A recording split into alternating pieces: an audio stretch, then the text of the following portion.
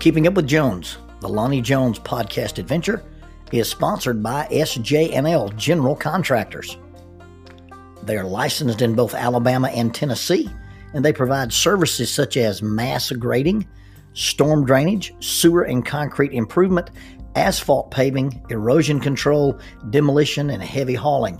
If you need any of these services, contact them 931-433-4660, 931-433-4660. Also, they are in need of heavy equipment operators, concrete finishers, CDL dump truck drivers, and pipe layers. If you're interested in employment with this family-owned business, you can go to the website www.sjnl.com. That's www.sjnl.com.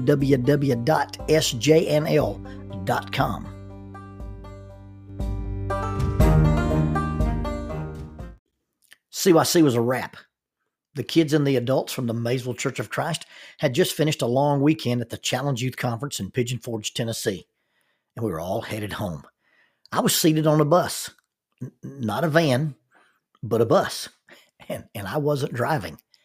I just spent the last 2 days doing the keynote speaker thing, and following a weekend like that, I usually have two extreme reactions. Just after I speak for the last time, I usually just sort of drain out and become really, really tired. Jackie said that when I sat down in front of her on that Sunday morning, she could see it happen. Now, it usually doesn't last long because there's always the drive home.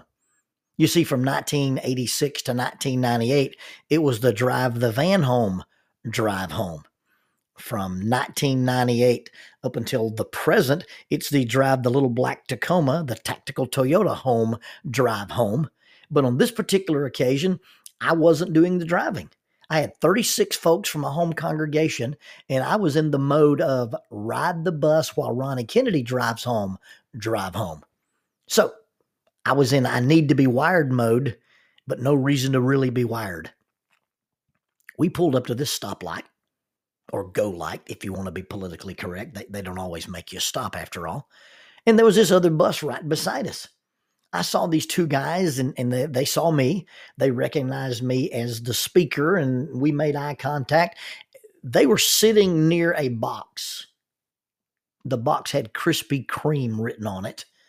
They were sitting near it and I was not. I opened the tiny window of our bus and said in my best Elvis impression, "Hey man, you got any jelly donuts?" The boys looked shocked. They opened the window and handed the box out. My turn to look shocked. My arms were too short and I couldn't reach the donuts. The stoplight changed from stop to go, and the bus driver, theirs not ours, eased over and closed the gap so that I could reach the box. I had to do some folding to get the box in the window, and by the time I did, I was convinced that I had been handed an empty box. When I unrolled it, among much laughing and cackling from Dina Hall and Elisa Watson, I discovered a powder-covered jelly-filled delight. You may now move your phase indicator to bluff called setting on your monitor. I'd asked, they'd given, and I was stuck. I couldn't not eat the donut, could I? You see, it may or may not be common knowledge that I've been dieting since 1997. The diet is for two reasons. I got tired of being tired, of which being fat was part of it. I also decided to behave the rest of my life with my low blood sugar. I have not always behaved when it comes to my low blood sugar. I had an episode years ago at Thanksgiving. Jackie and I had first been married, and she decided that she would take over my blood sugar maintenance. And so when, as a minister, we would visit someone's home and they would offer us pie or cake or goodies, she would say, "He doesn't need any." We were at my grandmother's house. We were at my grandmother's house for Thanksgiving. We'd eaten a scrumptious meal. I ran out of milk. I walked into the kitchen to refill my milk glass, and when I opened the refrigerator door, there was this box of unchaperoned white powdered donuts. And they began to call my name. They began to implore with me to eat them. And so I picked up 2 donuts And just as I did, someone in the dining room moved a chair, and I thought, oops, I'm going to get caught. So I popped this donut in my mouth, drank some milk, and swallowed it like you would an aspirin. The next donut rotated in my hand and was coming into my mouth so I could savor the flavor, and the entire Western hemisphere of this little donut was covered with green mold. I'll probably do another podcast sometime about what it means to be sorry and not what it means to be sorry that you got caught. But anyway, here I have this jelly donut. It's covered in white powder. Given my history with white powder, I began to reason why I should not eat it. I began to reason and hesitate. I mean, after all these guys had given this to me, should I not eat it? Should I eat it? Bottom line is I ate the donut. It was good. Now, is there a point here?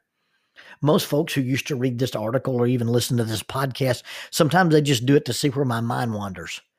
Here's your point. Be careful what you ask for. I did a series on prayer.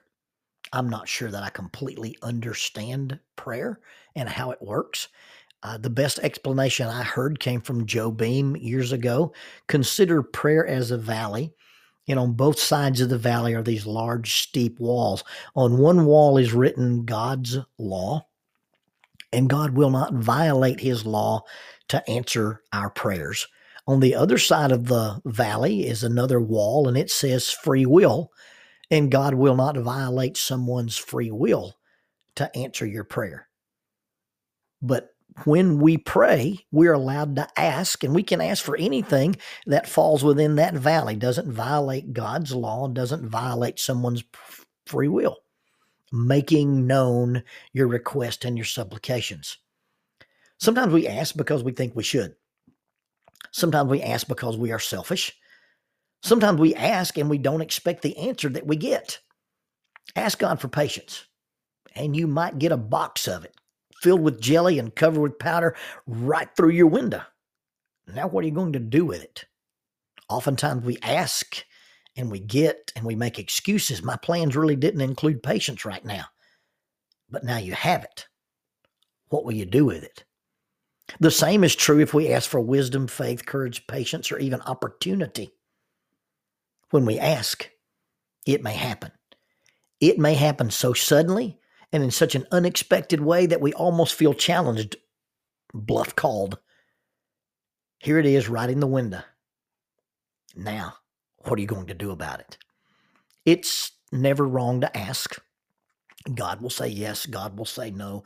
God will say wait. God will answer in a way we didn't expect. It's never wrong to ask. What's wrong is to ask and then run from the answer.